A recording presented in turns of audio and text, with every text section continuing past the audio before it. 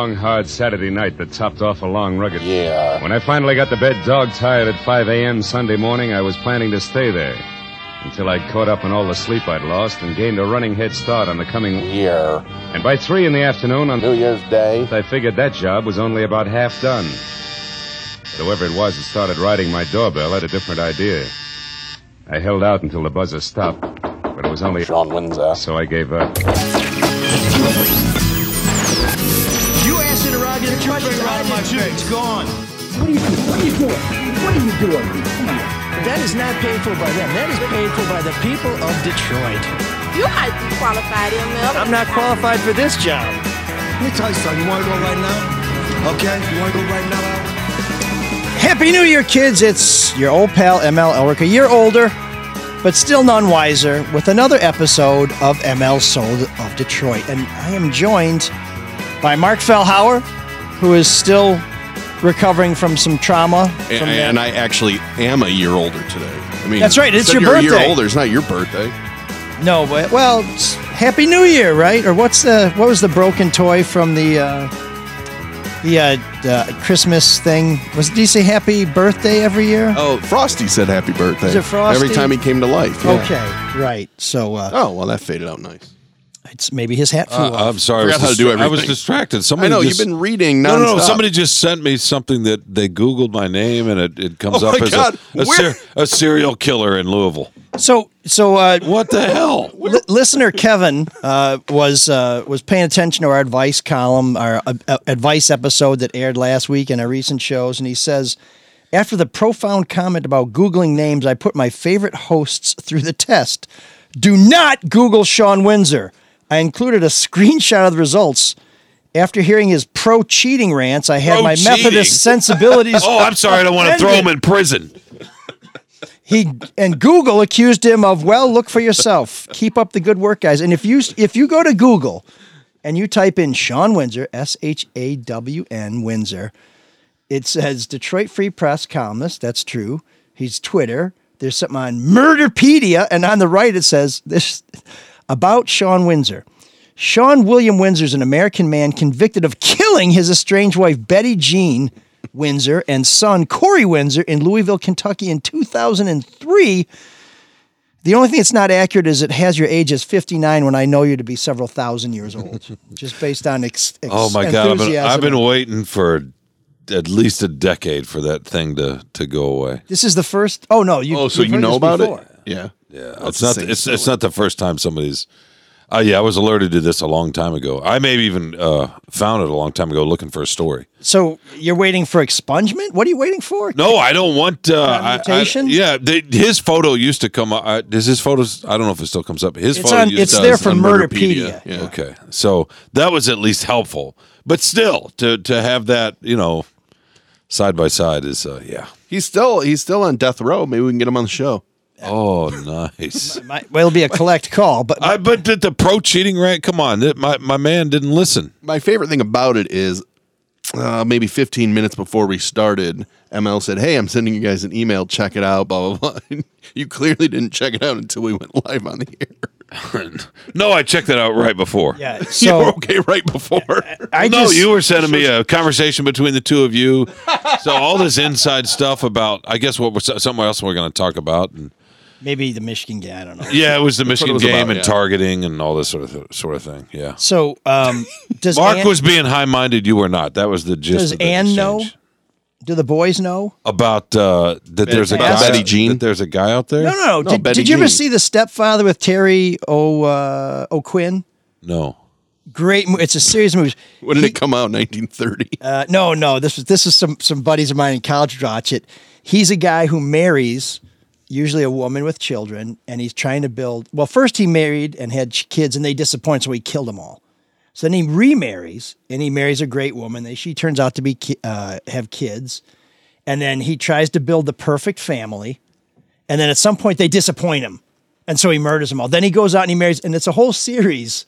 And I thought it was fictional, but now that I see Sean's past, it's almost a documentary. What's my past? No, Betty Jean and Corey disappointed you. You What's my murdered past? them, and then you married Ann and started a whole new family. What's my 30 years ago? What's my past? Well, there could be some butterfly effect in here. I don't know. I do want to say Stepfather, by the way, is based on John List, that murder. I don't know if you know that story about that murder. He, by the way, went to Michigan. I just wanted to point that out. Only because we've talked about Michigan, it. yeah! But that guy has, he's from, I want to say he's from here, and then killed his family, and then had another family and moved on. I mean, it's a fascinating story. I didn't know that they made Ontario a movie Quinn is on it. from here, too. No, I just want to Great let me just actor. say this last thing. All three of us, I assume, have known people that have Murdered? no, not that. No, have had Never done a podcast with had him. relationships outside their main relationship, however you want to describe that.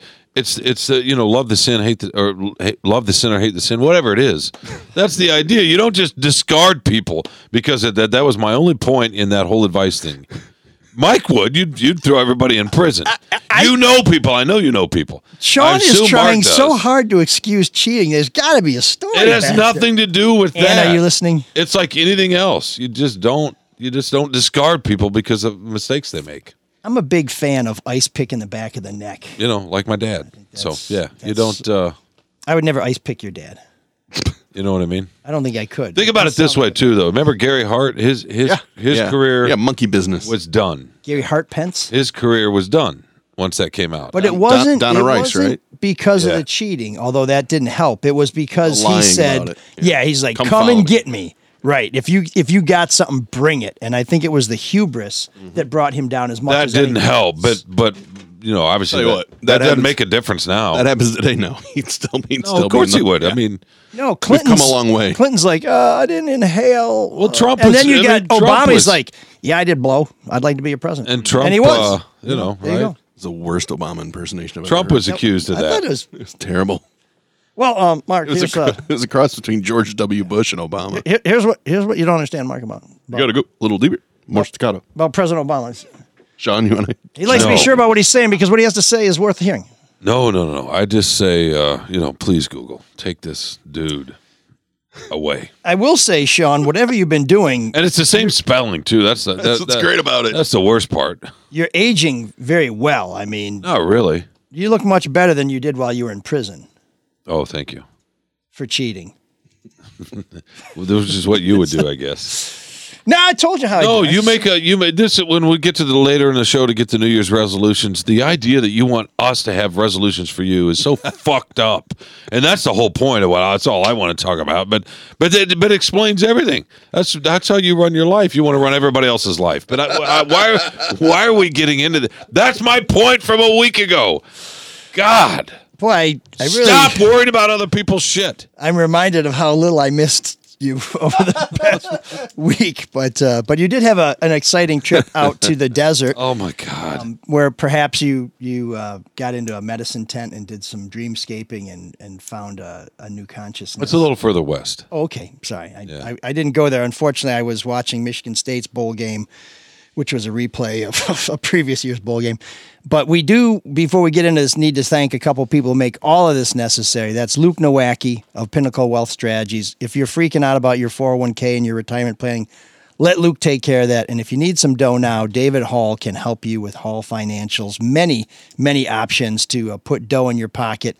We're going to tell you more about that in a minute. But first, Mark and I did exchange some messages on Wait a second, Mark. You were all queued up there, Mark. It's okay. Okay. We're fine. Okay. We're good. and I want to apologize live You don't have. I didn't want. For- I didn't need an apology. I for think saying that I think I didn't want Michigan to win, but that was targeting. That I think I should have left out the first part. I That think was people expected me to be like just apoplectic after the loss. I was bummed. It sucked. They were out schemed. They were out coached. They didn't execute very well. Still had a chance to win. But I mean, I don't know. It's a pretty damn good season. It sucked the way it ended, but what are you gonna do? And so then that's when I got that text from you. But I wasn't mad at you for what you said. I was just pointing out the difference. Right, Sean? well. But here's the point. That Mark, can you explain to the listeners what the difference is, please, Mr. Host? I don't see a difference because here's a guy who says we're Give the context. We're more For a mature. No, I'm just gonna read. No, that's not what I said. Please give the context. I'll my God. I'll just read it. Well, as an older brother, just you read should it. be more mature. But go ahead and There's a text I got 8:00 on Sunday. So this is Cherry right as the pick. game is ending. I want U of M to lose, but that was targeting, no question. Now my first thought when I saw it was, I don't care about the targeting call. Like that just, There were 25 seconds left, and they were there. It didn't matter, in my opinion. It would have been nice to see the game go on because anything can happen. But I think if they had a couple more shots down the field, and if they'd managed the clock right, they would have had many more shots down the field. But I think they still could have won. How did that they game. mismanage the clock? They should have called timeouts much sooner. Then if you can't do that, well, we can get into that in a minute. But Mark, go ahead and finish. I'm kind of on the same page with you there. I didn't mind that he saved it, but once they got the first down, he should have called it a lot quicker because then they lost about 30. But you're talking 20 to 30 seconds. Anyway, 8 o'clock. I wanted Michigan to lose, but that was targeting no question. I just wrote, and there's the difference. I rooted for State when they were in the playoffs. Yeah, well, I did not expect to enjoy that game as much as I did. The first half was great. But why the second half was great. And let me just explain why I rooted for Michigan State, because I remember this very clearly. Remember Joanna, right? Huge Michigan State fan that we worked with at 105.1. Yes. Was going to those games. And it was like, well, why would I don't care if they win or lose, because I have friends that are Spartan fans. This will mean the world to them. What does it do for me Here's if they the real lose? question. Later Saturday night, I assume you watched part of Georgia and Ohio State. Yeah. Did you root for Ohio State? I guess I would say I wasn't rooting for them, no, but I didn't care. I swear to God, I didn't care. And that's what ML pointed out in that text. I said, look, I have more friends that went to Michigan State than I do Ohio State. So once again, it does nothing for me either way. So Michigan State fans. So you're a sociopath, is what you're saying. Michigan I just State only care about fans. Nothing does anything for you. I'm just narcissistic. I just care about how it affects me. Well, narcissism is a part of sociopathy. So But I just Whoa, now who's busting out the big words? I feel like you wanted Michigan. You wanted me to be upset because you wanted Michigan to lose. No, I wasn't didn't very want you to nice. be upset. I felt bad because I felt like I had said something that didn't, was though. I was not fine. kind when I meant to send a note that said, hey, dude, No, I know. I agree that was targeting. And if I think it's targeting, it's got to be targeting because I would have 'Cause turned you're my always back on any penalty called on. because if I think anything, then that's the case. And I don't mean I mean you. I knew it wasn't. I'm changing my resolution suggestion for you to don't be so judgy. I knew it wasn't targeting But I'm going to because save that. I'm going to save that. Michigan just can't win a review for the life of them. Well, they also whole- should have. They should this have had that whole year. completion reviewed where your boy trapped But it. they snapped it pretty quick. No, I know they did. Go, Joe. I know they did. But I'm just saying the calls go both ways, and when you're that far superior team, it shouldn't come down to a call once or twice. And yeah, so you're on the half-yard line. Well, then pound it in, punch it No, in. you're right. So- They didn't execute. But I want to go back to what the difference is. Here's the difference.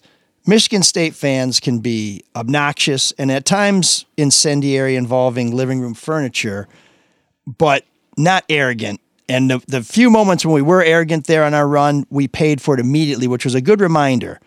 Now, here's Michigan fans, Hunter Dick Hedinson, who's talking shit about Michigan State a couple weeks ago, then gets smoked against Central Michigan, and then his team gets beat. Well, when you're beat by Central Michigan It's a at terrible home, loss. I wouldn't say smoked. that's a beating. Well, losing by 1 point hurt just as much, I'm sure, as if they, or maybe more than if they'd been run out of the gym. Then all this, we're so superior, blah, blah, blah. Then they get beat by a team they were looking past. You didn't see the Hunter Dickinson stuff? No, I did. Yeah. I mean, how this old is Hunter Dickinson? I'm assuming at least 35, Can't right? believe He's he been there just- for 10 years. How old are you? Me? Well, not very old, but 20. based on what he just used to describe his last name or the word he inserted in the middle of that, the extra syllable he just added.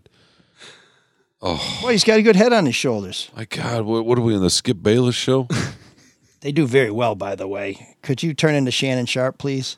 I feel like you I'm not a Hall expend. of Fame tight end. I feel like you expend far more energy. Veterans Committee could put you in. I think you spend way more energy hating Michigan than you do Loving Michigan pulling for State. your own team. Oh, no, that's not true. That's not true. I'm just saying Feels that way. You said, here's the difference. And I'm telling you, this is the difference, is you have obnoxious, arrogant Michigan fans saying shit. And so we don't cheer for Michigan. I've never thought of Mark that way. Have you ever thought of Mark that way as obnoxious and arrogant? I'm saying Michigan fans. Mark's He's not a really- Michigan fan. He's a Michigan I- alum. He's I think you're he's viewing born it- in Columbus. I think you're he's- viewing it through the prism of Twitter, to which you invite a lot of that stuff. No, I don't. I'm happy to not engage. I didn't say shit to any love it. Michigan I love people it. God, on Mark Twitter always- about the game. I didn't say anything to anybody on Twitter about the Michigan game. Well, I'm glad your Horned Frogs won for your sake. I'm glad you were happy. You know which Michigan college beat the Horned Frogs in a bowl game, of course. Oh yeah, because that's relevant. That was your Michigan State Spartans. Yeah.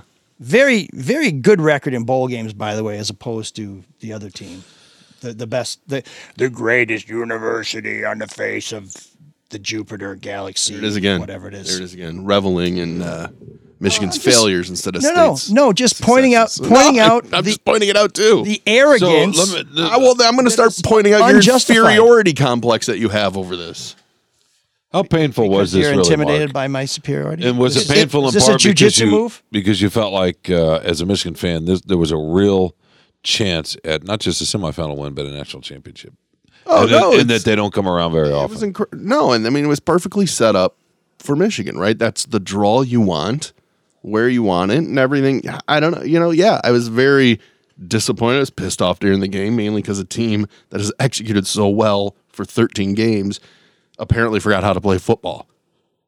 And that's why it was painful. But Michigan had some tough halves because they do very well in the second half. But they struggled in the first half against Michigan State. They struggled against a lot of teams in the first half. They struggled against Rutgers. They struggled against Illinois. I mean, this is a team that showed that it had some vulnerabilities. I disagree. And I don't know whether TCU watched more of that film than anybody else, but they certainly exposed a lot of what they needed to do to win. I mean, did Michigan ever lead in that game? No. And I think it was more because TCU runs a defense that they haven't seen, and you have a quarterback who has never seen that defense and threw 2 terrible pick sixes. They were just bad throws. They were bad decisions. They were bad decisions, not bad throws. Oh, they were behind. I mean, on an out like that, you can't throw it short. You got to throw both the first one. He just didn't see he didn't see the defensive back on either time. It wasn't like the primary back made the. You're right. No, the primary cover guy. Yeah, primary cover guy. You're right, but you can't throw it short on an out like that. You just because of that fact. Well, I don't know that it was short. He just maybe didn't have enough velocity on it or whatever. But it wasn't short. It was just. Yeah. He did not play well. Who? McCarthy. What? Great. He was the best player you guys had. He played great. He was the only reason he even had a chance. What are you watching? I think he was bad. I think he was back to being very indecisive at times. The TCU defense. He threw for 340 yards. They scored 39 points in the second half. He had one drive where he ran for the whole drive on 2 runs. Sure. He Put him back in the game. He threw a half a dozen throws, just threading in the needle with NFL velocity. I mean, when the game was close, he played great. I don't think he played that well when the game was close. Except for those 2 throws dude. with receivers who consistently could not get separation unless there was double moves and Ronnie Bell and those guys getting behind the defense. But every single time it was a third down or whatever, and they need to make a play, not every single time, but a lot of times, the receivers could not get separation, which remains the single biggest issue of this offense. They do have NFL-level playmakers there. I don't think he played that well. Every other team does. That's the best statistical game he's had. They had 39 points in the second half. How much more do you want? Points or stats? How many yards? Those weren't empty points. How many yards did Kelvin Johnson put up on a very bad team? They had 39 coverages points. are different. No, I didn't say he was terrible. I didn't think he played that well. He threw 2 pick sixes on bad decisions. And the offense ran all over TCU. They had no running game. The 2 picks that TCU threw were deflections. I mean, they disarmed Mozzie Smith. Pause for laugh track. No, okay. Anyway, but the offense was trucking U of M. They ran the ball is what they did. I mean, Max Duggan with did. Their backup Max Duggan played worse than he was missing guys. That's the other side of the ball, but yeah, he was missing guys. McCarthy with no running game played the best game of his career, other than those 2 decisions. I don't know about that. He's a first-year starter against a difficult defense that he hadn't seen much. And I thought he balled out and gave him a chance. I was telling you before the show, that game is encapsulated in one play. Michigan comes back. They scored, 2 touchdowns? They also lost their best tight end. In 50 seconds. And, they're down 3. They make 2 great defensive plays. It's 3rd and 7. They call it a good play. TCU called a better play. And they're 2 really good players. Probably the best player on their team, Quentin Johnson, the wide receiver. Yeah, he's good. Made a great play and took off. And they had nobody in coverage. And that They were out schemed on that play, and they were out executed. Look, we were talking about luck earlier, you know, and in health and all that sort of thing. And do you have players? I mean, Blake Corum, I think, would have made a difference in the red zone in particular. Every team has injuries. If you though. can't run the ball at all, Sure. then it's really hard to score in the red zone. And that was really the biggest difference in the game. But here's another thing about luck with McCarthy. He was injured and missed spring training. Then he had to battle it out in the fall because he didn't get the reps, right? If he hadn't missed a spring, He would have been starter. then he would have been the starter. And so the whole year and the rhythm of the whole year is changed because of that. That's just bad luck with health, right? Yeah, but every team has bad luck. Every Yeah, team gets lucky. No. TCU's starting running No, back every got team- knocked out in the first half. I Every mean, it team happens. doesn't have bad luck. The teams that win the title usually have the good luck. Yeah, but good teams Or the make superior luck, too. depth where you have all these 5-star guys waiting for a chance to get in the game. And even that doesn't always matter. I just want to. And Alabama lost Jamison Williams last year and couldn't score and couldn't move the ball all of a sudden, right? Yeah. Even though they had a freshman 5-star guy come in for him, Yeah. Well, that's why you play the games. right? Yeah. But to say that you don't need your best players to win is just, oh God. Next man up. Anybody who's ever coached knows it's a bunch of shit. Next man up. Well, there's a reason the guy in the first man up's playing. Yeah, that's true. Michigan State mean- had next man up and went on a 4-game losing streak. So yeah, that's if you don't have the depth, that's a problem. But if you do have the depth, you have somebody who goes in there and gives you a chance. I just go don't. ask your boys up there, the basketball team, how they've been without. Malik Hall. And then when they didn't have Jaden Akins for a few games either, yeah, they're nowhere near the same team. Well, they also Of only course, have my 11 point- guys as opposed to 100. My point is just every team goes through adversity like that. Yeah, Corum was Maybe in the out and beginning of the Edwards year. went to town in Columbus. I mean, He had two Where long. was he? He Yeah. had 2 long runs. They didn't really run that ball. Run the ball that well. You know, they didn't against Purdue. No, not Purdue. That was last year. Who'd they play in the Big Ten? Illinois. Before that. No, in the Big Ten title game. No, that Purdue. was Purdue. They played Purdue. That was Iowa the year before. Yeah, got all these awful teams coming out of the West. Iowa, who is still looking for a quarterback. Hopefully, McNamara will help them. But they won 21-0. You're like, wow, Iowa finally finds a quarterback. Turns out it was two more defensive touchdowns. Iowa's just trash. Look, they had a good year. Here's my question: a great year. Is Harbaugh gone? Oh, well, I mean, if you look at every report, yeah. As soon as Denver offers him, he's gone. I mean, Could you say it's a great year if you want your program to be on the level of the Bama and Ohio State and all those guys? If you lose your final game to a team you're favored to beat, Well, yeah, That's a 'cause great year. It was a great year. Yeah, they won the Big college? Ten. That was the most wins they've had in a season. Harbaugh I mean, has if- taken I think it's a it- good year. If you're one of those people really that's good like year. championship or bust, then I'm sorry for you. That's no, tough. you don't have to win the title, but it's tough when you lose to a team. You were saying before we got on the air that you thought Michigan had way more talent. I do. I think from top to bottom they have more talent than TCU. So TCU it's a- has 4 really, really good players: the 2 corners, the wide receiver, and the quarterback. And those 4 guys all made big plays. So, it is what it is. It sucks, and they should have won. Well, their arrogance But you know took what? them Al- down. They looked But- past TCU. Their coach Oh, let them Jesus talk all Christ, that they looked shit past before them. the game. Harbaugh does not have control of these guys. Oh, shut the fuck up! He does. He just lets them run their mouth. They say stupid shit. Sometimes it makes a difference in a close game. I don't think so. Well, you guys keep Well, the disrespecting TCU people. You keep players sure punching said it their made a face. difference afterwards. Sure. Yeah. I mean, they were there. So They're you gotta- fired up. The truest thing about the game is what Sonny Dykes, the TCU coach, said afterwards. We controlled the line of scrimmage. We were the more physical team, and they were. There you go. Yeah. Well, It's I was amazing how disagree often with that that. it makes the difference. I was disagree with surprised that. because I think of the Big 12 like that one Michigan guy was. What conference? I mean, I think of the Big 12 as a joke. I never think of them playing defense. Whenever I see somebody who's a defensive player from the Big 12 who's a high draft pick, I'm like, they don't play defense. That's like a basketball conference, but they sure as hell. It's the first time they've had Surprised a anyone. team in the title game, and it was the first time they had a team in the semis in a while, right? When's the No, I last- think- it was I think always Oklahoma. Oklahoma was the only one, right? But it's been a minute for Oklahoma, hadn't it? Three, 4 years. Baker Mayfield, wasn't he the last one? Probably, yeah. And was he that got 3 or smoked, 4 years I ago? think. Yeah. But, well, tell me what it was like to be there, Sean, because we were talking a little bit about the volume. Now, from what I saw at home was J.J. McCarthy's girlfriend and a bunch of TCU fans. But there was one point in the game, I think it was early in the second half, where the Michigan fans were so loud, I thought they were just going to just blow everybody else out of the building. They did. And then there was a quick turn. They did make some And then it kind of got quiet again. But I mean, I thought Michigan was pretty well represented in Arizona. Well, no, they had half the stadium.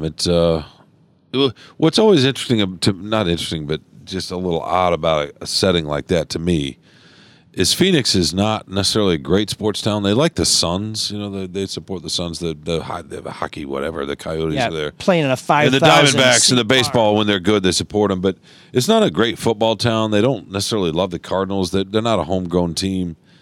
And Phoenix has a lot of people from other places, so it's an area of transplant. It's a little bit like Atlanta, which is not a great sports town. Although it's becoming a little bit better, but that's what's always odd to me is you have this huge event in a town that's not necessarily a great football town, but because the fans were all imported, you can kind of surpass that. Not surpass it, but get beyond that. And the atmosphere was actually great, and it's TCU, and their fans are. It's the first time they've been in the playoff. They're not used to this. They've had a couple of good teams in the last decade or so, but their fans were it was fun walking through their tailgates to get to the stadium. They were just living it up. College football fan bases are far more similar from school to school, and they are different. They are. Yeah, they are. I mean, it's a little bit different because there's still some regional difference in this country, so their fans were a little bit more dressed up. Yeah, they all have different traditions. Yeah, right. I mean, it's just a little more conservative, a little more... more stupid hats in the South. The cuts and so forth. What was fun is the hotel I was staying at was full of fans from both schools. Oh, really? Were they going at it? And I was getting that night or the next... happens at the Motel 6. Yeah, late at night, I was getting in an elevator to go up, and the elevator opens up, and there are a couple of Michigan fans in the back, and I'm standing with 3 or 4 TCU fans. And they start to walk in as soon as the elevator opens up, and they look and they see the Block M all over the shirts, and they pause for a second and say, "Too soon," because they didn't know if they should get in and actually if the Michigan fans were going to be okay to share an elevator with TCU fans after that. And everybody laughed and they had fun, and it was all good sportsmanship, so that was good. And the Michigan fans said, "What are these Horned Frogs doing with that murderer, Sean Windsor? We didn't know he'd gotten out already." Yeah, I think he's in Louisville on death row, right? Mm-hmm. I have no idea. I just know. Or maybe he's from Louisville. He continues to inflict his. Oh God! Couldn't his name at least? Why didn't his parents spell it SEAN? Your middle name isn't William though, is it? No, it's Michael. Okay, all right. Nice doxing yourself. Yeah, no, it's not Michael. We'll talk to the good people at Google and try and get that straightened out. So what happens next? Now we have a big basketball Harbaugh game. goes to the NFL. Is that what happens next? Sure sounds like it. I don't know. He said last December that he's every staying, year. right? That doesn't mean anything. But I heard somebody saying on another station that that I think actually it was John Jansen saying that he fulfills every contract that he signs. That when he was looking at Minnesota, his contract was up. That when he was with the 49ers, he fulfilled his contract. And people were complaining that Harbaugh hasn't said, I'm a Michigan man, I'm going to stay here. And Jansen's take was, well, if he says that, then every time another thing comes up, he has to say it again, which I thought was asinine because if you say it once, you just say, I refer you to my earlier comments. You just tell people, hey, this is it. And I would think... Earlier comments mean nothing. But I mean, at least it gives you a dodge where you can say, I said I'm saying. Until you see otherwise, you got to trust me. But I think it would be a shame for Michigan if he left because I think he's finally got the program where he said he would bring it. And I think that they're getting a lot of talent and they've got the coaches that are making that talent perform. Now, whether they're holding them accountable or not is another question. But Mark, you were saying you were worried that when his assistant head coach went to, was it Coastal Carolina or University of Charlotte or something? When Biff Poggi left. Yeah, that this is kind of, weapon. He's like the Harbaugh whisperer, and that when he went, that may be some of the magic but left Harbaugh's town dealt too. with plenty of people leaving, coaches moving on. Yeah, but they lose and they don't win. I mean, although this season would be the exception, right? I mean, he's turned over coaches and it hasn't made a difference. He did lose that great defensive coordinator and then replaced him with someone who did equally well. Well, he lost Josh Gaddish, too. And the offense did really well, too. Yeah. So, of late, he's been doing better replacing those key guys. But tell people a little bit about who this Poggi is, because it's a fascinating story. I don't think we've talked enough about who this dude is, because he's really it's kind of an amazing success story. It could take me years to talk about him, but yeah, no, he was kind of the guy that, after that COVID year, Harbaugh said, I got to change stuff. And Sean, you've always said he's been a guy willing to change, which is Absolutely. very unusual in the world of college football. But he was a businessman. He was a who became a high school coach for like 20 years. Yeah, and he played college football at Pittsburgh and then coached and was like, I gotta make some money. Made a ton of money after Black Monday in 1987 and then decided to go back to his love of coach. He's a fascinating guy. But he came in after the 2020 season and said to Harbaugh, he said, look, stay out of these meetings with your offense and your defense. I'll report back to you. And kind of was the coach's coach in a way. And that seemed to, the proof is in the record, right? Seemed to change things around. And was he gone by the time the CFP came around? I mean, has he been off campus? I would assume he right, because he's getting ready for his season. Next gig. Yeah. So is this a sign of what the university is going to be like without him? Oh, I don't think so. No. I think it's too big of a leap to say that. I mean, who knows? This is the thing. We've been through these Harbaugh watches before. Nobody knows anything until it's done. It's all going to be noise. So that sounds like Trump, right? Nobody knows. I wouldn't necessarily call Harbaugh Trump. Just better hair for one thing. But he did this last year with the Vikings. So well, he would have gone if they'd offered him the job. Right? You're right, and that's the question: is Denver going to offer him? Or are they going to offer Sean Payton? Whatever. Carolina. What? The Panthers? Yeah, really? Gross. I saw that. Do you want to go there? I don't know. It seems like Sean had some good barbecue there. I heard that may be one reason to go there, right? I did. I just hope he makes a decision sooner rather than later, or they make a decision and offer him sooner rather than later. That would be good because it's annoying. Well, it's about me. It is. That's the difference. I thought I made that point earlier. That is the difference. That's the difference. You did. As Tom Izzo once said, it's about you, not about us. Well, when it comes to fandom, it is. That's not how it works in Ann Arbor. You could say that about anything in life, right?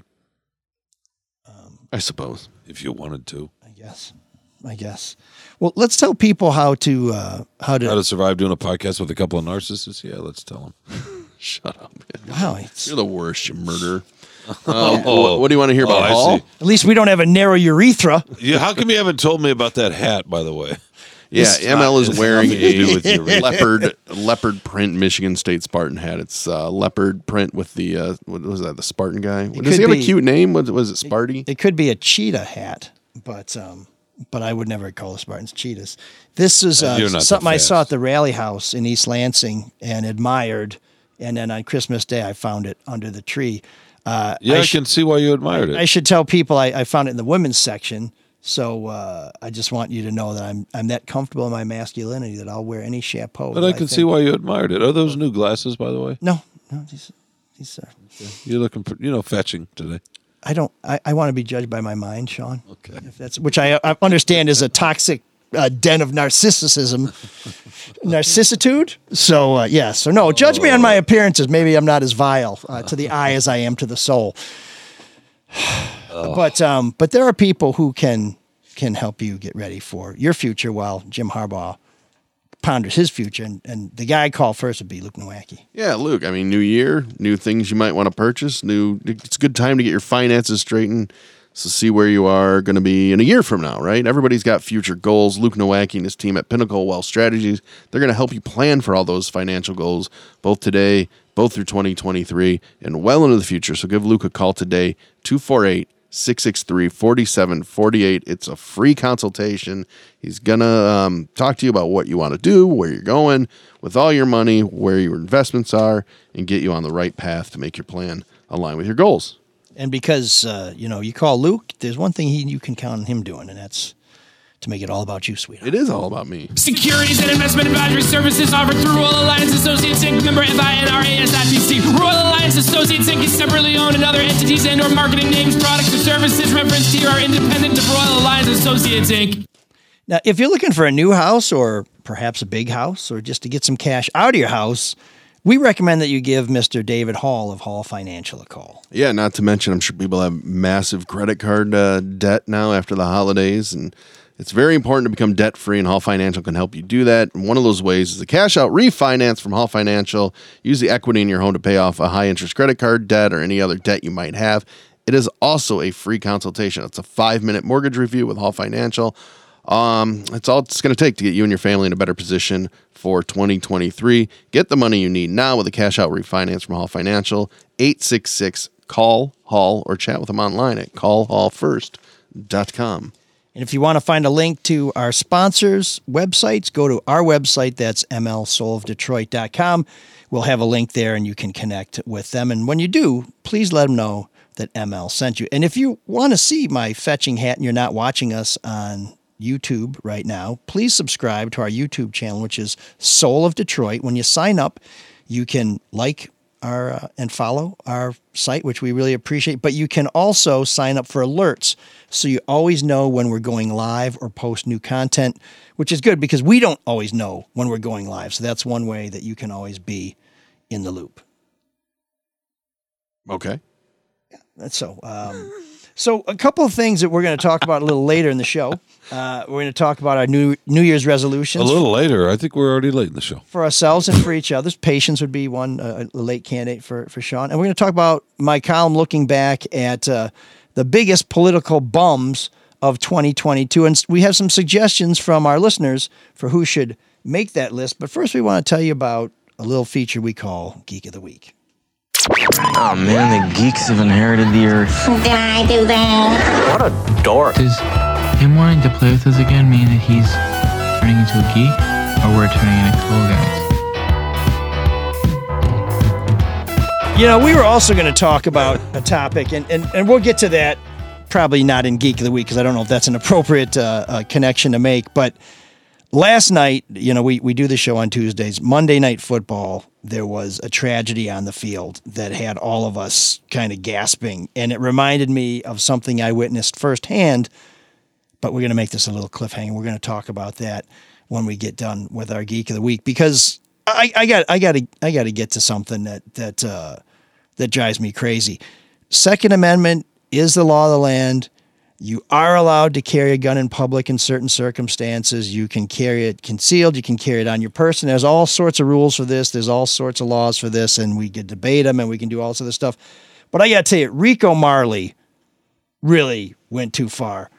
Just 2 days after 10 people were killed at a Colorado grocery store, Mr. Marley was arrested as he emerged from a bathroom at a grocery store in Atlanta. He was wearing body armor, carrying 6 loaded weapons, 4 handguns in his jacket pockets and in a guitar bag, and a semi-automatic rifle and 12-gauge shotgun.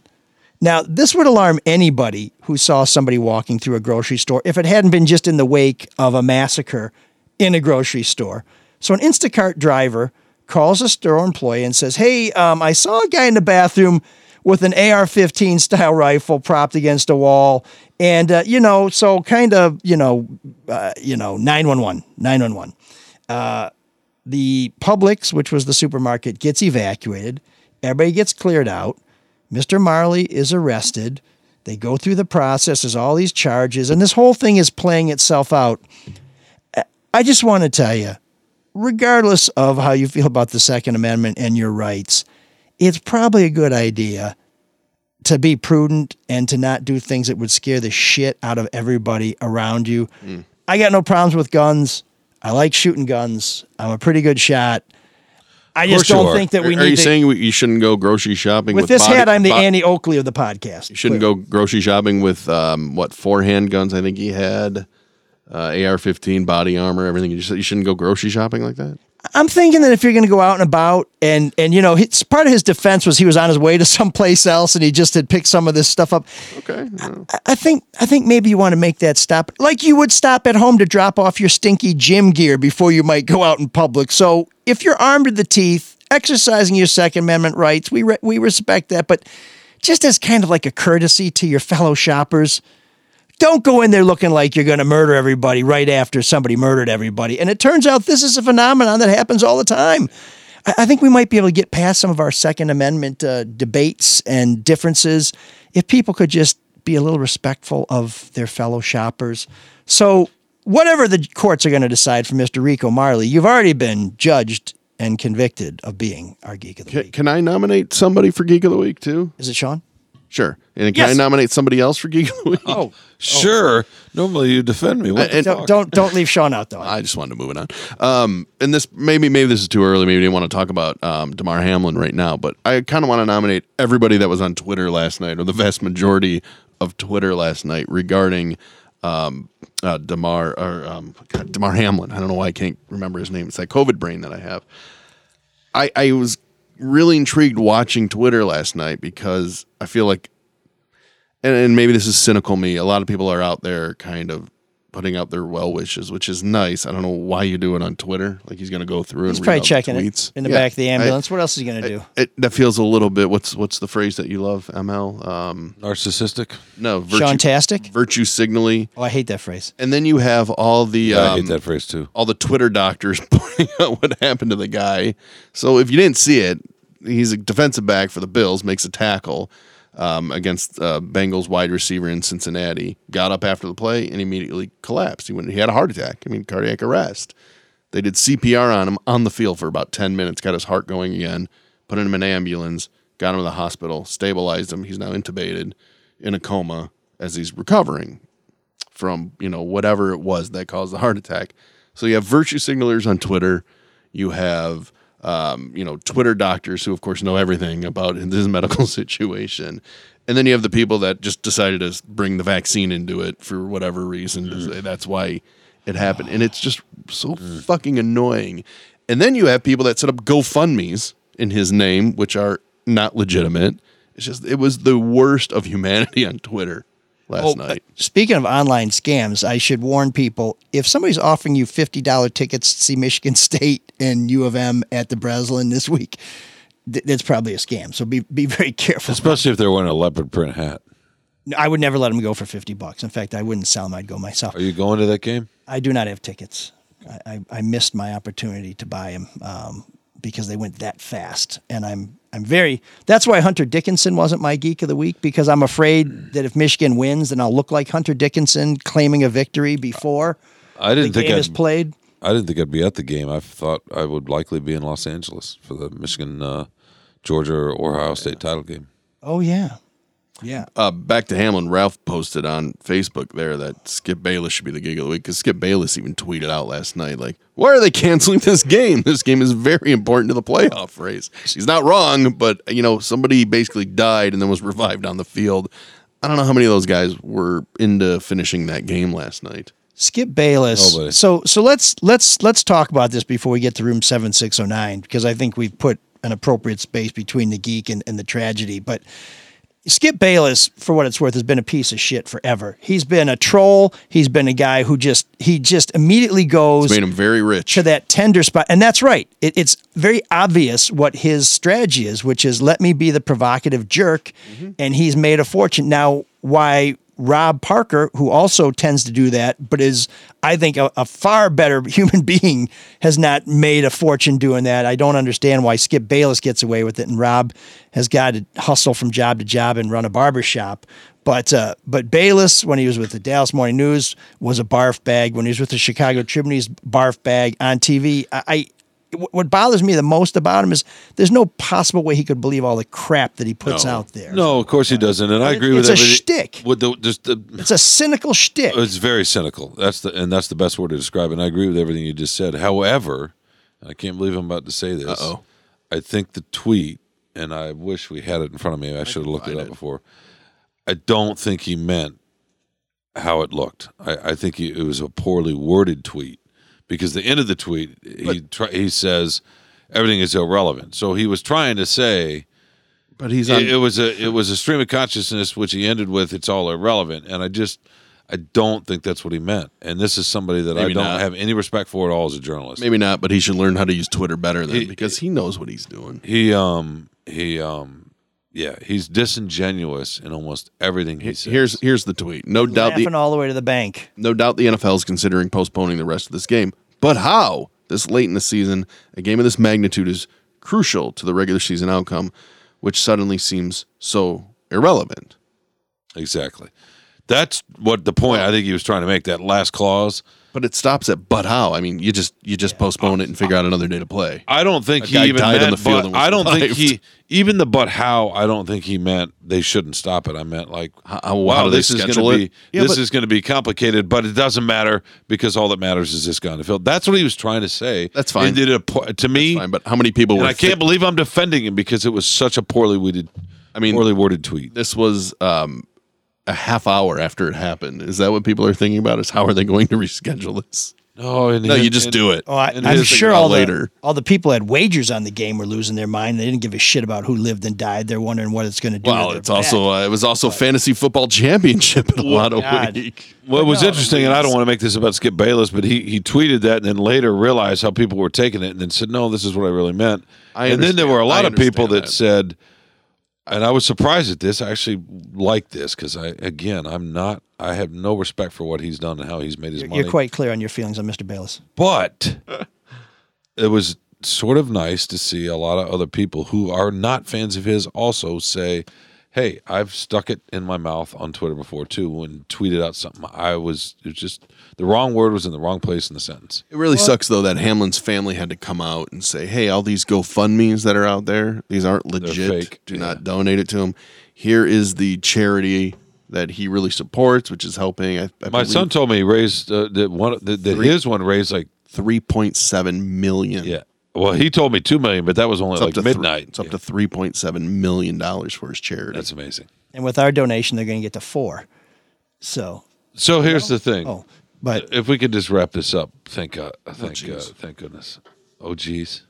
That's what I think what, just go, just do it. That's what you have to say to me. I think what Sean is trying to Sean's say ready to move on. is if it took a man almost dying to show Skip Bayless's humanity, it was worth it. Is that what it was? No, Is that how we're ending I'm not this? trying to say that at all. I'm trying to say Okay, Mark's good. talking about all the toxicity on the worst humanity and how annoyed you are with Twitter. But even the But nice. the other side of that is that We're not talking about Hunter Dickinson. We moved on from that. That a lot of your fellow human beings gave $3.7 million last night in a matter of a couple hours. You're right, but it was annoying to see.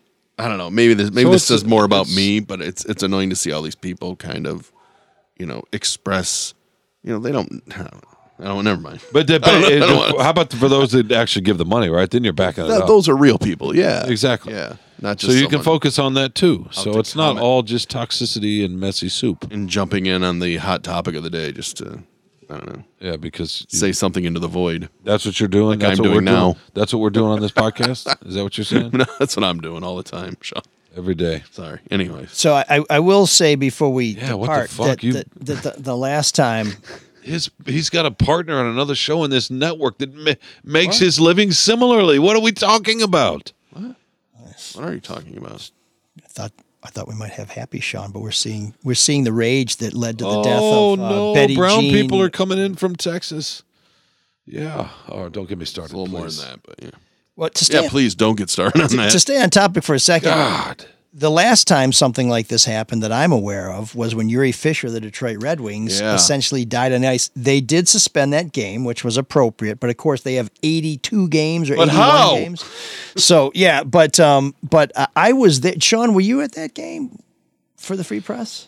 I don't remember. I don't think it was at the game. I remember being at the press conference after the next day or two. Yeah. So I was there with a friend of mine, Bill Burdett. We were watching the game, and then Uri Fisher goes down, and we're like, "What?" We were sitting across from the bench. I mean, on the other side of the rink, but you could see his feet sticking out of the ice, and they run the crash cart across the ice and everything, and it was a very dramatic moment. Everybody was shocked. Nobody knew what was going on. They were working on him for a long time, and this was before people really texted.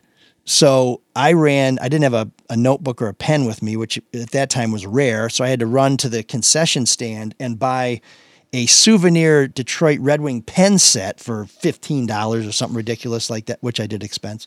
And then I had to take notes on the back of my ticket and whatever paper I had in my wallet about what was going on and call it into the Free Press for the news side, because this was bigger than a sports story, just as this situation in the Buffalo game was bigger than a sports story. And I found out later that by coincidence, Jim Schaefer was also at the game, sitting somewhere else, and was also calling in notes.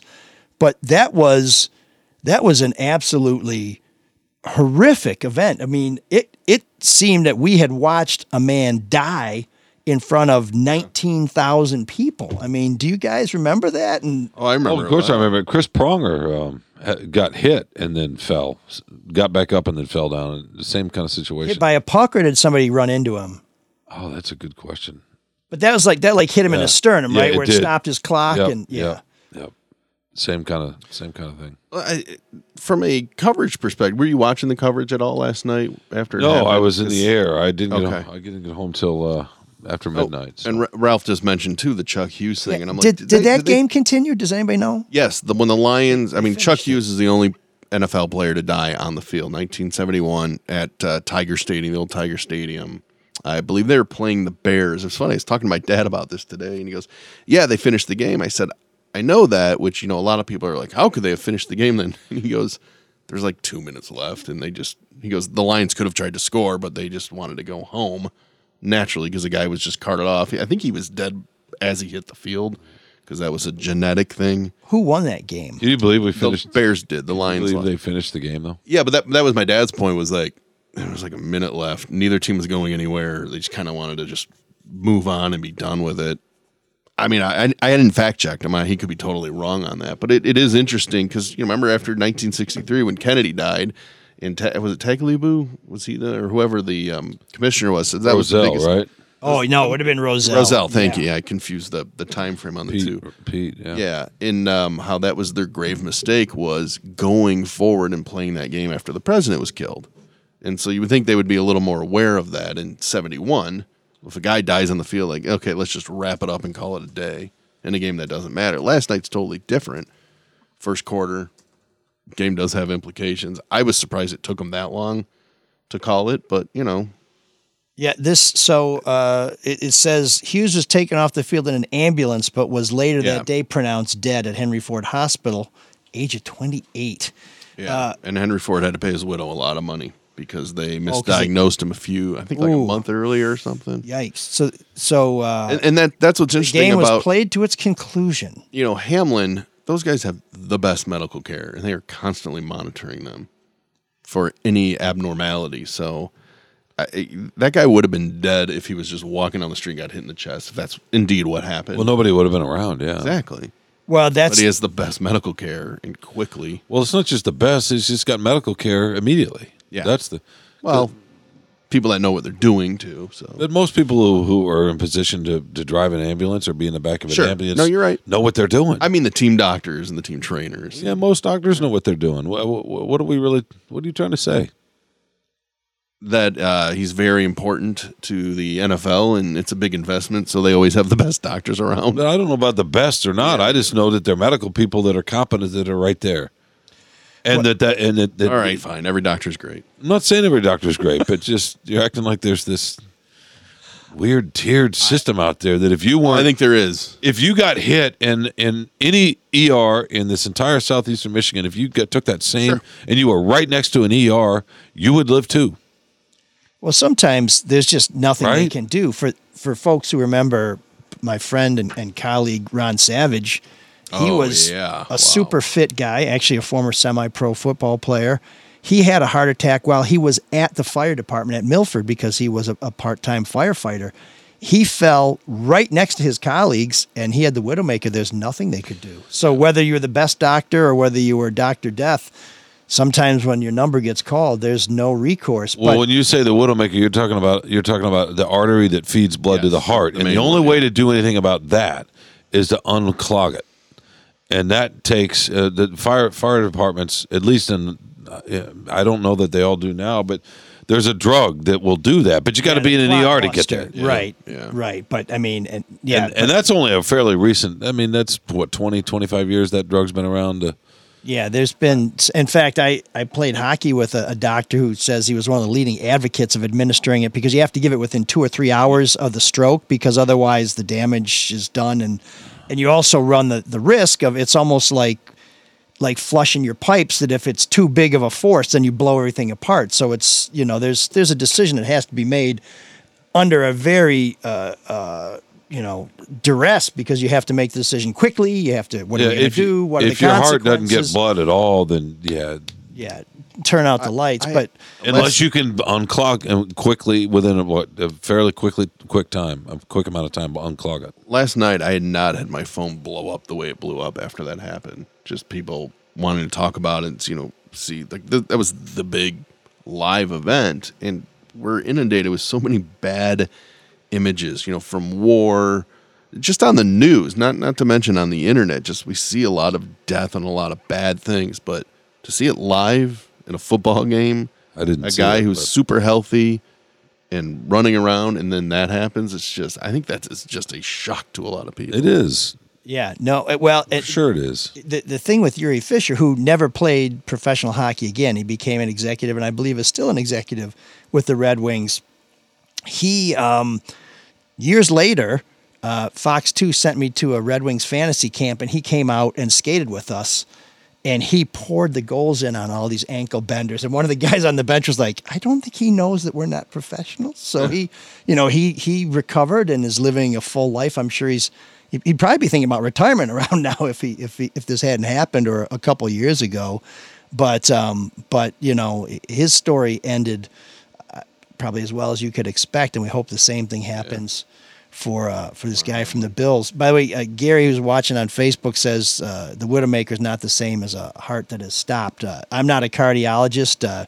I'm more of a neurosurgeon, so I'm going to defer to others Twitter, on that. The Widowmaker is what feeds blood to the heart, Uh-huh. to the heart itself, right? So, and we did have a friend this year, Susie Sanford, who was getting ready to take a trip overseas, and she had some sort of block. She didn't feel well and went to the doctor, and they immediately said, "You got the," and she's doing well. But all of which is to say, this was not really our purpose in bringing this up. But if your body is sending you signs, don't be the tough guy. Men in particular are real bad about saying, it's just indigestion. You need to listen to your body, and you need to go get help. And I was working at the Free Press one day all by myself in City Hall, and I had this pain in my forearm, and I thought, it's just like a carpal tunnel thing, and and it's just really, my fingers are stiff, and I think it was a holiday or something, and I noticed I had like this bright line going up my forearm, and I didn't think too much of it, and I came home, and I was in my early 30s. I didn't have much experience going to doctors and stuff. And Teresa said, you need to look at that. I think you have an infection. And I said, no, I think it's not that big a deal. She just made some potato leek soup. I remember it was delicious. And I said, I'm really hungry. I'm going to have this soup. And she said, no, you're going to the ER.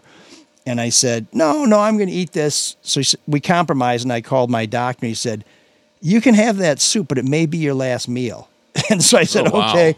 I went to the ER. They immediately started pumping me full of these antibiotics that your arm burns. They're like so heavy duty.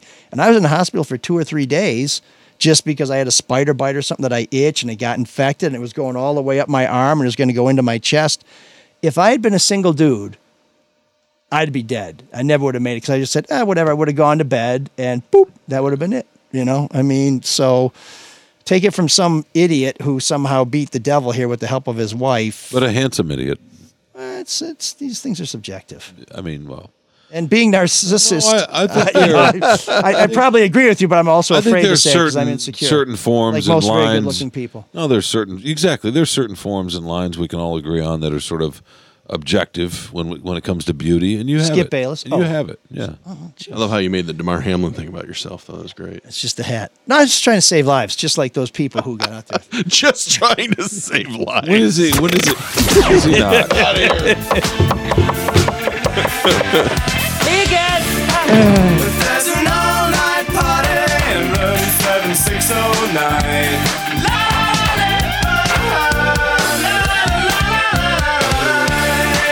And you can dance together all night if you've got the time.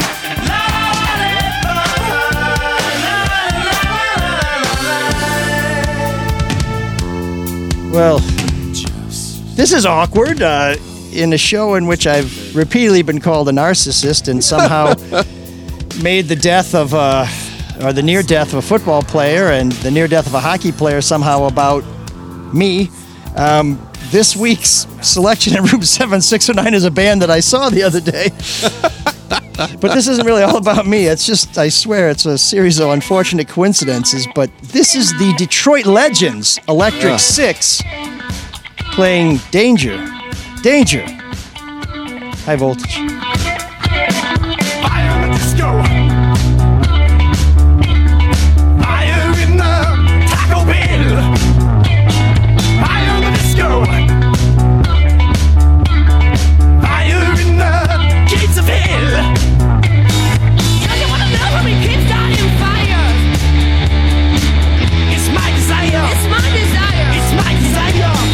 Don't you wanna know how we keep starting fires? It's my desire. It's my desire. It's my desire. Danger, danger. High voltage. When we touch. When we kiss. Danger, danger. High voltage. When we cut. When we kiss. When we touch. Danger, danger. High voltage. When we touch. And when we kiss. Danger, danger. High voltage. When we touch, when we kiss, when we touch, when we kiss.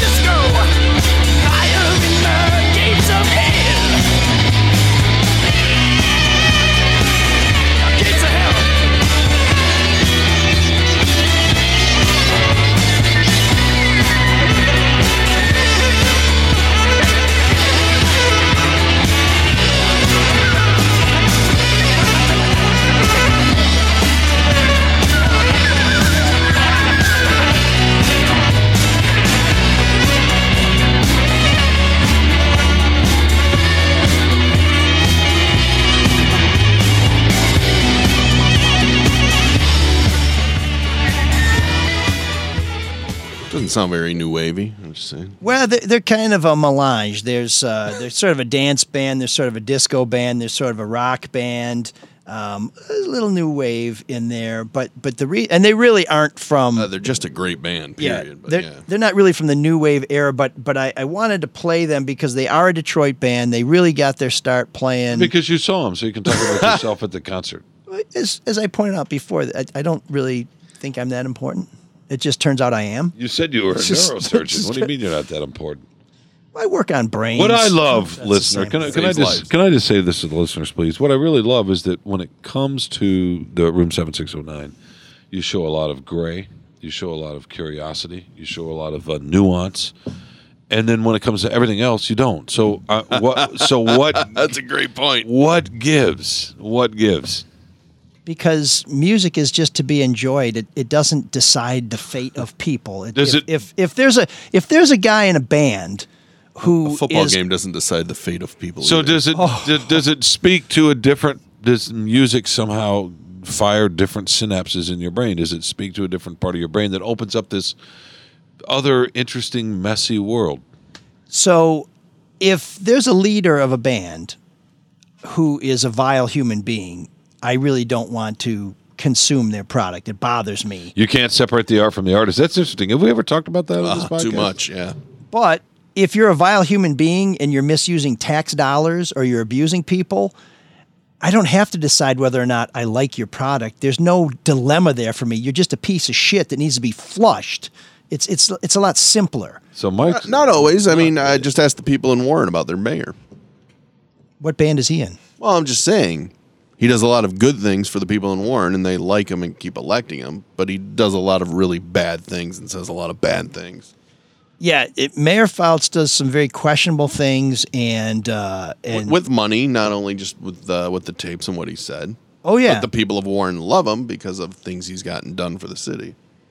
Right. So that's a little trickier one. But there are other people out there who, quite simply, are doing horrible things and are betraying. Where they're charged criminally. That's not such a great Kwame issue. Kilpatrick. Or name the council person. Or.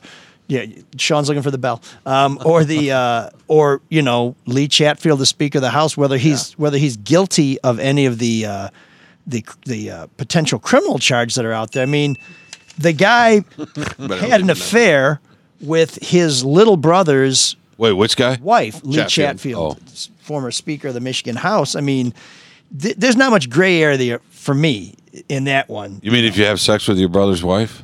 Yeah, I think there's no gray area. That's pretty straightforward, right? I mean, am I being wrong here when the guy who's looked up to you your whole life, his wife also looks up to you because you're having sex with her? I mean, that's wrong. Well, there's no gray area for Sean. He thinks it's totally cool. Based on last week. No, I don't. Sean is. I don't think that's totally cool at all. What if it's consensual and they were in? Well, you sort of assume it's always consensual, right? I mean, not always, but you assume like that. Something like that's consensual. I don't think that's the point. Here's Sean saying, if it's not, then it's criminal. Here's Sean, who's murdered his wife, saying it's okay to cheat. So I mean, I'm kind of getting mixed signals here. Yeah, no, I still don't understand how you're serving a life sentence, but you're also sitting there with us. There's all kinds of. I don't think you want to sleep with your sibling's partner. You just don't think that. There's no certainty. I mean, that's kind of. No, I don't think that's a good idea. Yeah, you're definite though. I mean. Yeah, for sure. Okay, there we go. Whew, okay. Yeah, for sure. We are slowly forming some boundaries here for Mr. Windsor. So this is it's a process. It's a process, but we're going to get through it. But Electric Six played at the Magic Bag on New Year's Eve, played a great show, and it was amazing that they were in town because the rest of their tour dates are in Europe and Australia. I mean, they're a local band that's way bigger anywhere else in the world than they are here. But they, we thought we'd change things up a little bit. We thought we'd play a song that might satisfy Sean. I don't know if we... No, I like that song. And then, now you've gotten me thinking about movies where part of the plot line is this spouse is a sibling and they're married to the wrong sibling and then they end up with the other sibling. And yeah, so who knows? Maybe there are circumstances out there that where it works out. No, you got me to thinking about that, because it's usually in movies, though, right? Yeah. If anybody's seen Sean's sex movie, it's 1,000,000 Shades of Grey, and there's no nudity. It's all hugs. No, yeah, no. So what you're saying is you stay in miserable relationships no matter what all your life. That's what you're saying.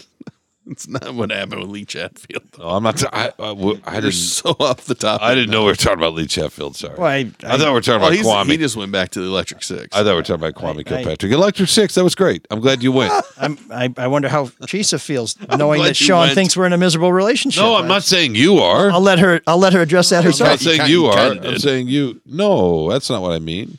Well, I'm just saying. You want other people to. You're not. You're in a happy. So now we're back to our advice stuff. You're in a happy relationship, so it's easier for you to pass out judgment on other people's relationships. Maybe he's talking about this relationship between you two. I would just say that if you're in a relationship, it's sexual. I mean, if you're in a relationship with someone and you've made a commitment to them, and it's not working out, and you're that unhappy, maybe you should disentangle yourself from the relationship. No, you're right. Instead of banging the hell out. And that's true. The piece of advice that we're talking about, which we discussed in our last issue or our last episode, was not so much that the relationship was, because I think we've all had that.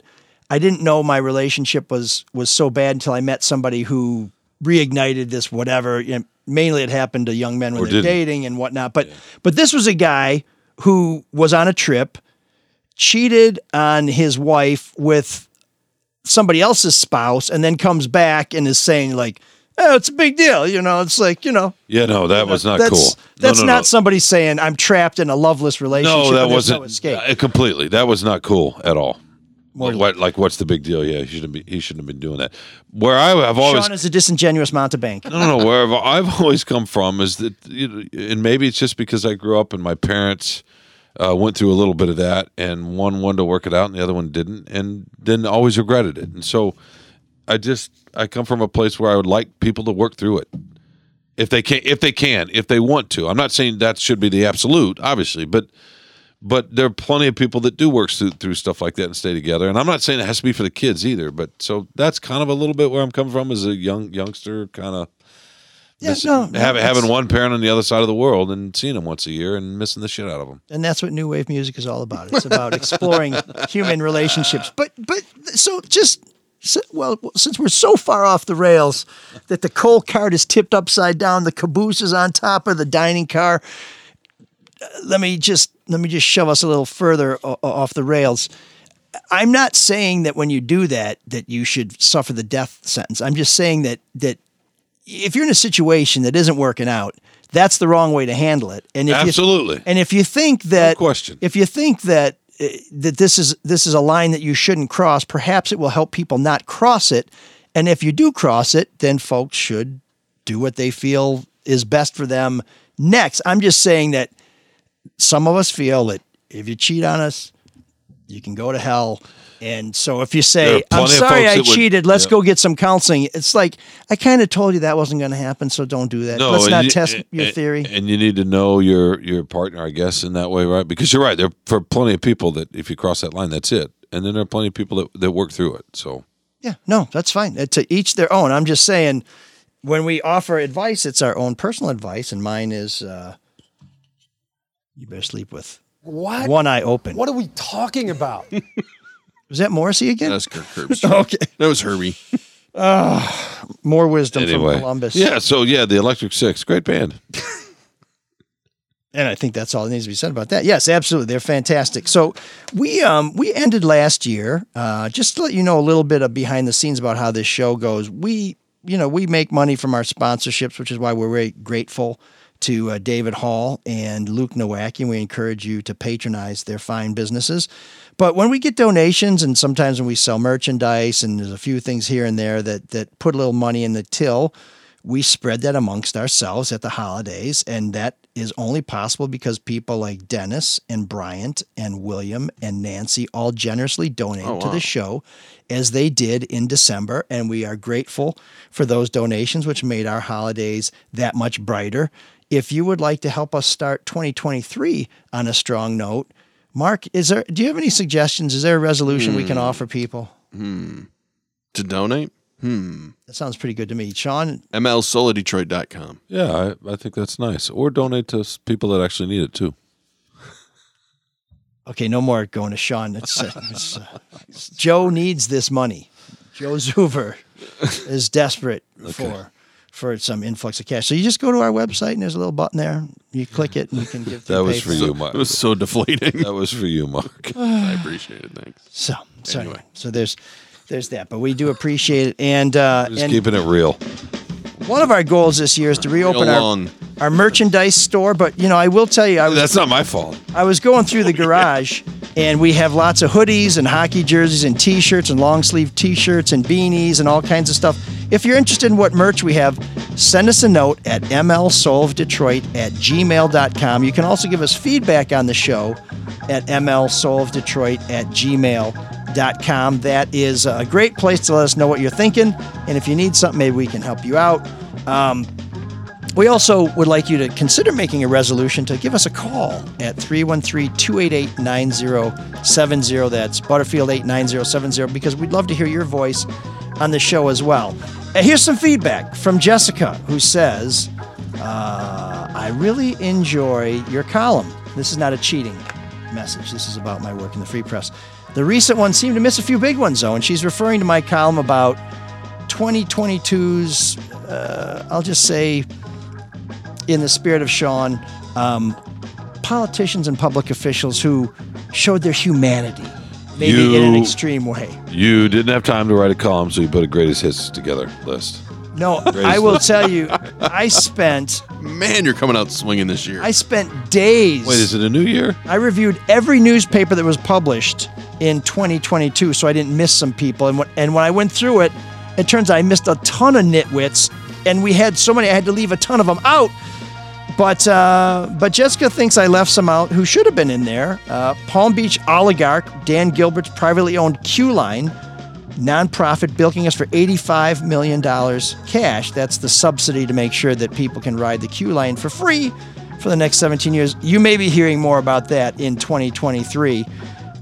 She also is not impressed with some of the deals that Bedrock has been getting. And, of course, I did write about how city council members who received generous donations from a PAC controlled by Mr. Gilbert did support his plan to get a big tax abatement from the city of Detroit. And here's one that, Mark, I'm hoping you can help me out with. Jessica says that I should have mentioned someone that Charlie LaDuff mentioned on the No BS News Hour, Tracy Kornak, who she says is a high-profile Michigan Democratic Party head honcho who committed insurance fraud. Now, I know a little bit about state politics. I don't know everybody in the game, but I've never heard of Tracy Kornak. Do you know what she's talking about? Yeah, I do. I feel like she was the treasurer for the Michigan Democratic Party. Okay. And she has been accused of, let me just say, odd billing practices and power of attorney regarding a long care facility. It's a very complex story, but she does not look good. I don't think she's been charged with anything.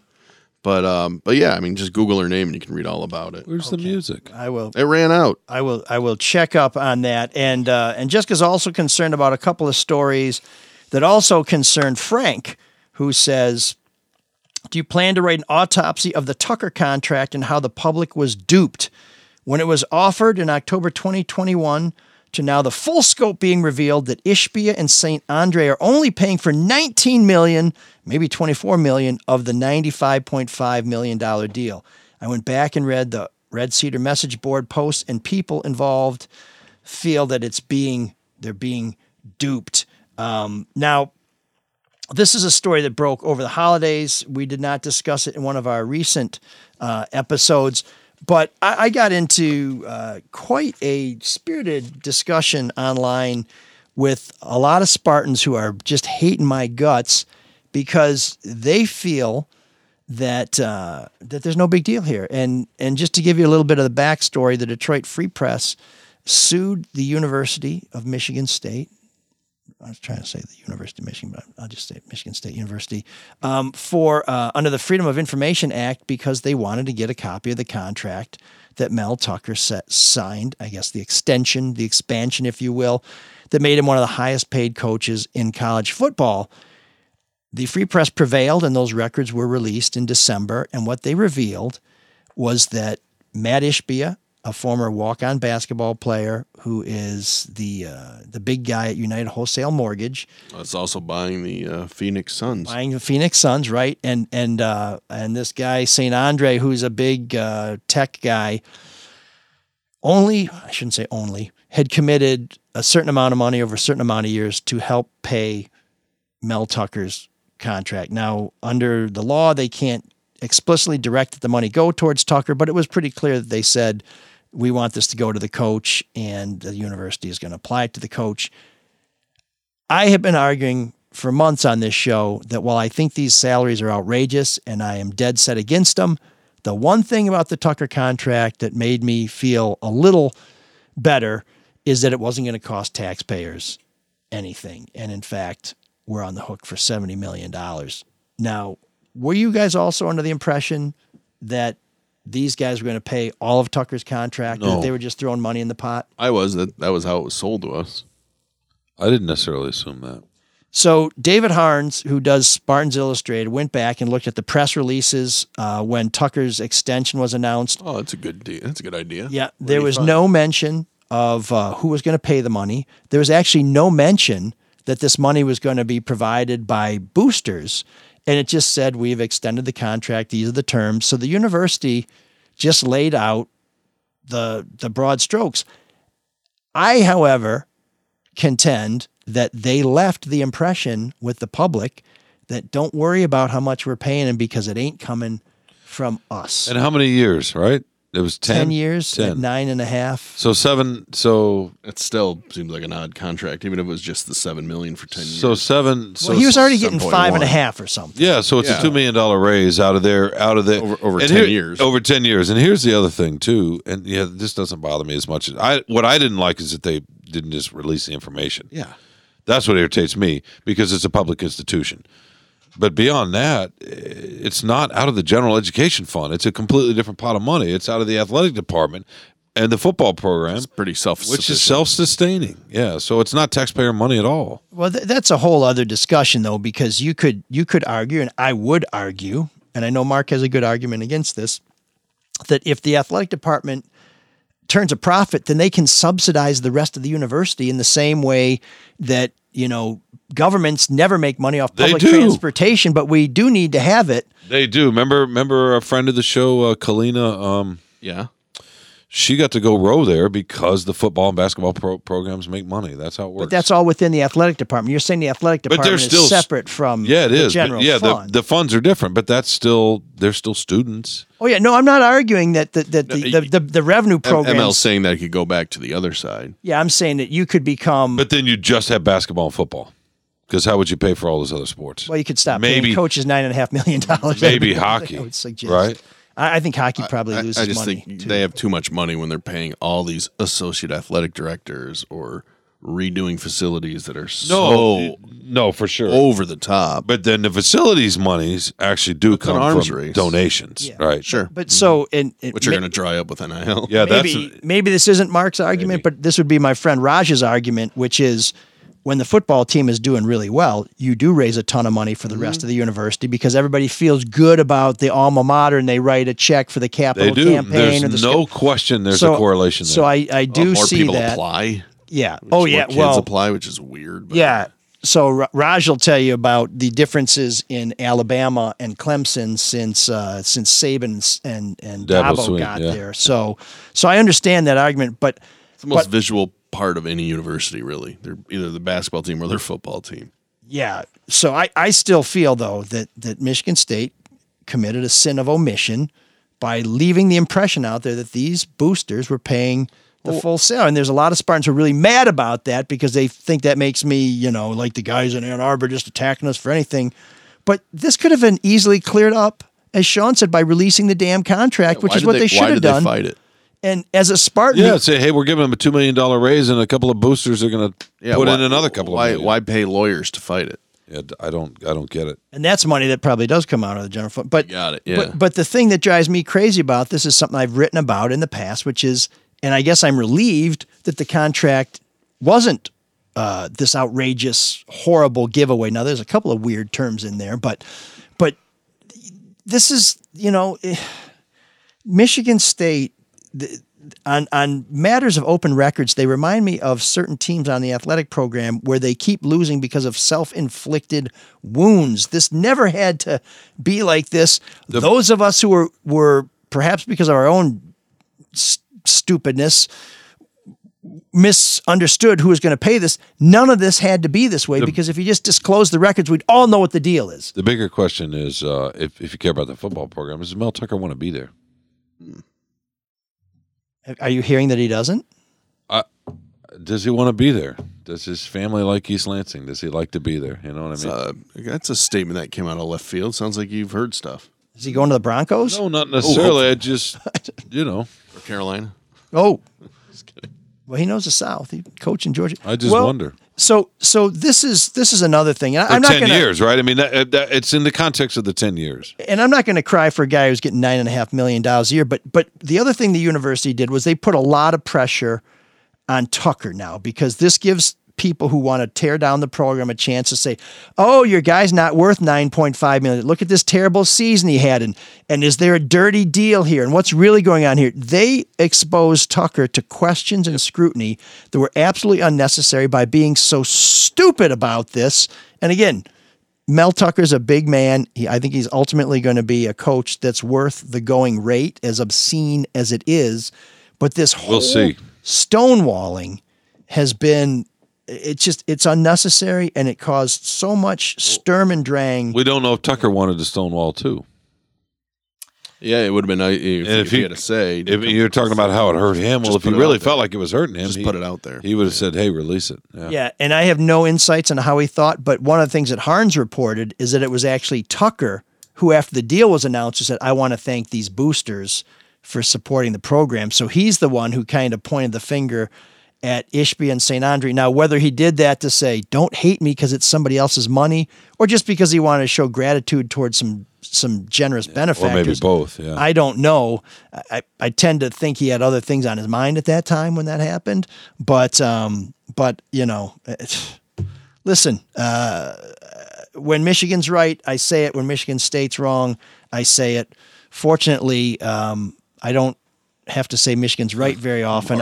Unfortunately, that was just waiting for that. Unfortunately, over here. I do have to say very often that Michigan State is wrong, and it's time for that to change. So, Frank, we'll see if he's worth it. By the way, hope that answers your question. Yeah, that's the bigger question. Well, again, this is going to sound like a shot at Harbaugh. It's not to be meant as a shot at Harbaugh. For 5 years, Harbaugh was one of the highest paid coaches in college football and did not have the results. Now he's worth every penny. In fact, you could argue that Harbaugh is underpaid, because if you have people like Nick Saban making what they're making, and Dabo making what he's making, and Tucker making what he's making, and they don't have back-to-back Big Ten championships and CFP appearances, then Jim Harbaugh is underpaid. From a financial point, even before the year 2020, he was worth it. You're talking about bottom line. I'm talking about results on the field. But yeah, he brought that program back from the Dave Brandon disaster. Yeah. And probably increased donations too. You got ticket sales. Other than the 2 and 4 year, and then he had one other 8 and 5. 8 and 5. Mm-hmm. He's 10-win seasons. Yeah, he's 10, and now he's taking it to a slightly different. But ML has high expectations for Michigan's football program. That's good. That's where we want to be. No, they're not. I'm just saying third place in the Big Ten East is not what anybody expected. That's not what he promised. Second place in the Big Ten East can get you in the conference or the college championship playoff. So now we didn't. So bad. We talked about that a bit on Saturday, but you felt at the time we were talking, and I think I said, let's see how the game ends, that Ohio State did not deserve to be in the Final Four. Do you still feel that way? Well, I'm surprised there wasn't more conversation as to why did USC get penalized for playing in a championship game, right? They lost the second time to a team they had already lost to before. Still 2 losses versus Ohio State's 1, but they won their division, or not their division. Oh, that's just because Ohio State was ranked higher all season, right? Sure. But, they didn't even make it to their championship game. So if USC would have said, we're cool, we don't want to play this championship game because we're sitting at number 4 of the playoffs, would they be in? Yeah, so Ohio State was ranked higher and then lost to Michigan. Yeah, which fell was behind USC. Higher ranked, and then USC was lost to... They were penalized Utah twice. Yeah, they're penalized for playing an extra game. That was my whole point. I mean, Ohio State backed into the championship, but they had the same number of wins, didn't they? Or did Ohio State have one more win than USC? They would have had the same number of wins because they would have had the same record till USC lost in that championship game to, once again, the team they had already lost to in Utah. And then USC went on to lose again. If you want to Utah went on to lose. By the way, if we're going to do the whole transitive property thing, what we often do in college football, Kansas State beat TCU and then got trucked by Alabama. So did Nick Saban? There you go. Remember the year they beat Michigan State badly in Florida? Not the playoff game, but the. It was Citrus? Yeah. No, it was a regular season game, wasn't it? No, it was a bowl game, but it was the Citrus or I was at the game. I wish I could remember. And Alabama probably had the best team that year, too. I remember Tennessee walloped Michigan one year when they had nothing but pros all over the place. because they got. I remember that. You remember that? 55-17. Yeah, It's and awful. and we're like, oh yeah, Tennessee should have been in the back then it was a BCS game, right? Look, I mean, if you're going by who the best team is, I'm sure people would have thought Alabama should be in the top. Well, if four, it's but they, if 2 years from now we'll have a 12-team They didn't make it playoff, to their- they didn't make and it to the- Alabama would have been in, and then they would have been, right? So I just think it should be 3 teams in Alabama until Nick Saban retires. I'm or very Georgia. I'm very comfortable with that. I mean, for years it was Alabama, Clemson, Oklahoma, and Ohio State. It Yeah. just seemed like that was the foregone conclusion. So it is a good thing that other teams are getting in. But It just shows these conference championships can only, not only can they help you, they can really hurt you now. So why bother playing in them? Yeah. Well, any game you play that you lose is going to hurt you. But Yeah, but they're playing the extra game is my point. If USC would have said, we're cool. We don't want to play in a game. We don't want to play in the championship game. We'd rather play in the college football playoffs because we're ranked 4 right now. And then that wouldn't work because the Big 12 always got screwed because they didn't have a conference championship. Once the 12 playoff format comes in, then too, It's a moot point. the bowl games are going to be. I mean, they're pointless. Yeah, they're already sort of are, right? They're dumb. The Rose Bowl. The Rose Bowl was played yesterday. I didn't even know about it. That's the granddaddy of them all. And it's like, oh yeah, okay. And it sounds like it was a good game. Utah is a great team, and they got beat by Their quarterback Penn State. went out with an injury, and it was game over then. Yeah. Yeah. Well, that's what happened to USC. Oh kind yeah, of. I didn't think injuries Against mattered. Utah. Oh, okay. Yeah, but every team goes through. This was a lot of not every Oh, team. you're The such a teams, curmudgeon. the teams that win are usually get the lucky breaks with injuries. That's often how it goes. Anyway, sorry for all the sports. No, the podcast of sports and murder. Apparently, Well, there's only one murderer here. We all love sports, but not all of us like killing people. yeah, no, yeah, I'm sure you do. I'll just refer to the public record, sir. Sean Windsor, life sentence. But What? What are we talking about? So before we go, I think it would be good to share some resolutions that we've made. And We have to. Sean, you've been teasing them all show. Why don't you start? Since you have I don't have any resolution. I mean, I have a resolution for me, but I don't have anybody for anybody else. You said you had a resolution for me at the time. Roll the tape. Oh my Lord! I didn't say I had a resolution at the top. I said my resolution. I said, well, I can't believe you want to ask other that you think you have the right to have New Year's resolutions for other people. There's suggestions. I This is mean, not mandated. You know what I mean? This is a whimsical moment. You're sitting here talking for weeks, months about the arrogance of the maize and blue, and yet, we get a text last night. Let's come up with some resolutions for other people. I mean, come on, dude. Well, that could be the resolution. Don't be so hard on I don't. It's Wolverines, not for even me though to they say deserve that to you. You're my killing a segment. Oh my God. My resolution is just to be so yesterday on the flight I'm coming back from Arizona and I'm sitting next to a gal little older, disobeying orders and now chewing up clock. She's in the middle seat and she just takes over everything, takes her shoes and socks off. Gross. Cross country flight, and I was like, yeah, cool, just do your thing. And that's my she had a sleeve on, like a medical sleeve on her arm, so I wondered if there might have been some circulation or maybe a wound or that she's trying to heal or whatever. I couldn't see that, but she wants to spread out and take whatever. In the past you might have been a little more like, what are you doing? But no, it's a new year, and you're just like, hey, let's let her have her thing, and she can drink her wine, and I'll just zero in on my little space she's terrible. here. It's a terrible person. We'll be okay. So that's my very resolution. self-involved person. She was, but I don't want to, just give her the space to do that. This is my resolution. So I'm going to be more libertarian, like Mark. That's my resolution. So Sean's in Guantanamo. He's like, you want to put this guy's head in a bucket of water? Go ahead. Maybe he wants to breathe water. Maybe he wants to breathe air. I don't know. I'm just going to sit here and read my. That's interesting that you equate somebody trying to get comfortable a little bit to torture, but it depends what their feet smelled like. As you said yourself, it's a cross country flight. Oh my God, I got in an Uber last night and the smell was brutal. So now you're saying I shouldn't be concerned about the smell on a cross country flight. You're in a car for 3 minutes and you're getting. It was about 35 minutes, but it was. You tough. roll the window down. It was tough, but this driver was moonlighting an Uber, works in the Jeep factory in Toledo, and I got the life story. It was great. You know, the pressure of every 2 minutes a car comes along and getting the wires just right before they put the motor in, or they would scrap, and it was really interesting. The car smelled. It did. It was awful, but that was causes him to. But if you start listening to somebody's story, you can move your brain and maybe Did you roll the window down. Smell it a little bit. You can. That's a pretty big. You can distract your senses if you try to engage and see another human being. That's all I'm saying. Maybe you should have just said pass when we said resolutions. Pass. Yeah. So anyway, I don't have anybody for anybody else. That's your department.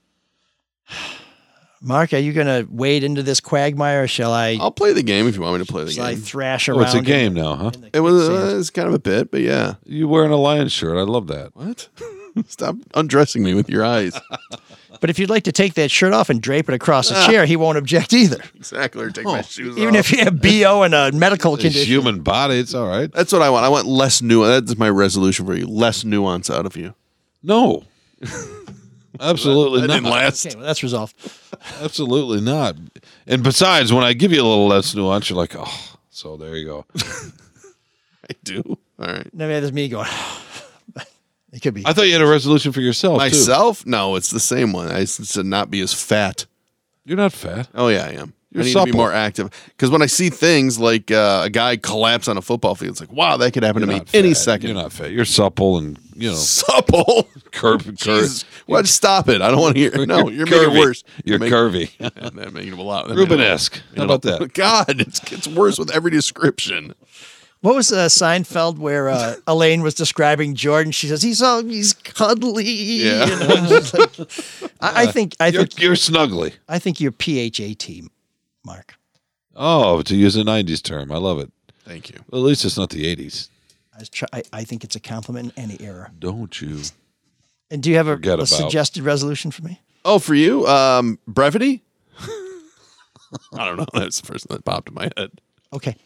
Or a clock, maybe. Okay. See, I'm already following it. So I was true. Better than Sean did. So my resolution is to try to not get so worked up about what other people are doing. I don't believe it. I'm off to a rough start. I was going to say today's terrible. I was hoping to make it to day 4. I don't believe before I broke it. But thank you. But for Sean, I would say if you could be less judgmental.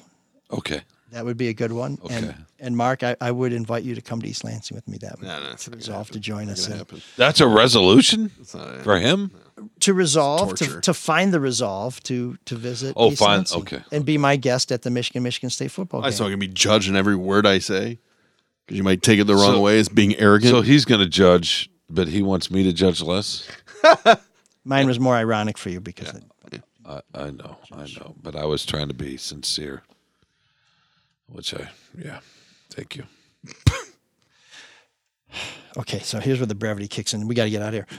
What's coming up? I listened to a couple of back issues of the Sean and Carlos podcast, which featured some guest hosts. When Pros. Sean was out Some of town, pros. and when Carlos was out of town, and it left me feeling like there's a gap in the podcast spectrum, or maybe a new format for maybe the Mark and Rieger podcast. I actually suggested that on the last Carlos and Sean show. But strictly just to replace the Sean and Carlos. I did. No, for sure. I did. Yeah. That's an easy one to do. It's fun. Yeah, you and Jeff should replace us. It'd be great. They would have plenty of time. They would have more spirited debates about Harbaugh than we have on this show. Because I wondered about Rieger, who's been calling out Harbaugh for years, prematurely to my mind, how he would react when Michigan beat TCU and then was crowned national champs. And I think to his delight, even though he's a big Wolverine fan, that didn't happen because he would have been eating so much crow that he would have exploded. Like Mr. Creosote. That's the delicious kind of crow, though. No? Yeah. Tasty. No, I was glad I was wrong about sous vide crow when I thought Verlander was done. I'm glad I was wrong. No, not you. I mean Rieger. No, I know. I'm just saying in general. Okay. So it's a crow. It's a crow that's been smoked for about 12 hours with a little kiss of hickory. Hey, I wanted Harbaugh blown out after the COVID year too. I'm glad I was wrong about that. Yeah. Well, I'm glad I'm not wrong about y'all. Glad I'm wrong a Both lot. Awesome, smart, wise, handsome individuals, and my resolution is to acknowledge that. Narcissistic, judgmental, harsh. What was that 10 minutes ago? Yeah. Intolerant. Yeah, acknowledge that every week, and to try to be more of a libertarian like Mark, and more of a decisive maker. Very backhanded. Like This is like one of those long exchanges that ends with "not." It doesn't undo it. You've shown your hands. I've been telling you all you're handsome for years. I know. So it's not ridiculous. Did we leave anything out? I think we got to plug the other shows. That's what we got to do. Well, I think you plugged Charlie's show earlier. It didn't sound like an endorsement exactly. Oh, the All BS News Hour? There's the No BS News Hour. And of course, Drew and Mike podcast is scheduled to return is it today? Today. As soon as we get the hell out of here? Pretty much. Drew. Well, I did miss having you guys in my ear on a regular basis, so we welcome the return of the Drew and Mike podcast, and we hope that a mention on this show will help boost those guys, because, they're trying really hard. They are. They could use. It would be nice to have Drew back. An influencer on their side. Yeah. So, well, we thank you for sticking with us last year. This is, I think, we're entering our 4th or our 5th year. This is episode 187, and we hope that each one will get better. And Sean hopes that you'll donate generously to as many fake GoFundMe accounts as possible. Mark and I would be happy to take some money at the only real beneficent fund. What? We'll have that figured out by next week on the Soul of Detroit. Until then, I was going to say, Carlos, take us out. It's been a while. Cyrus, take us out. Can you dig that? Can you dig it? Can you dig it?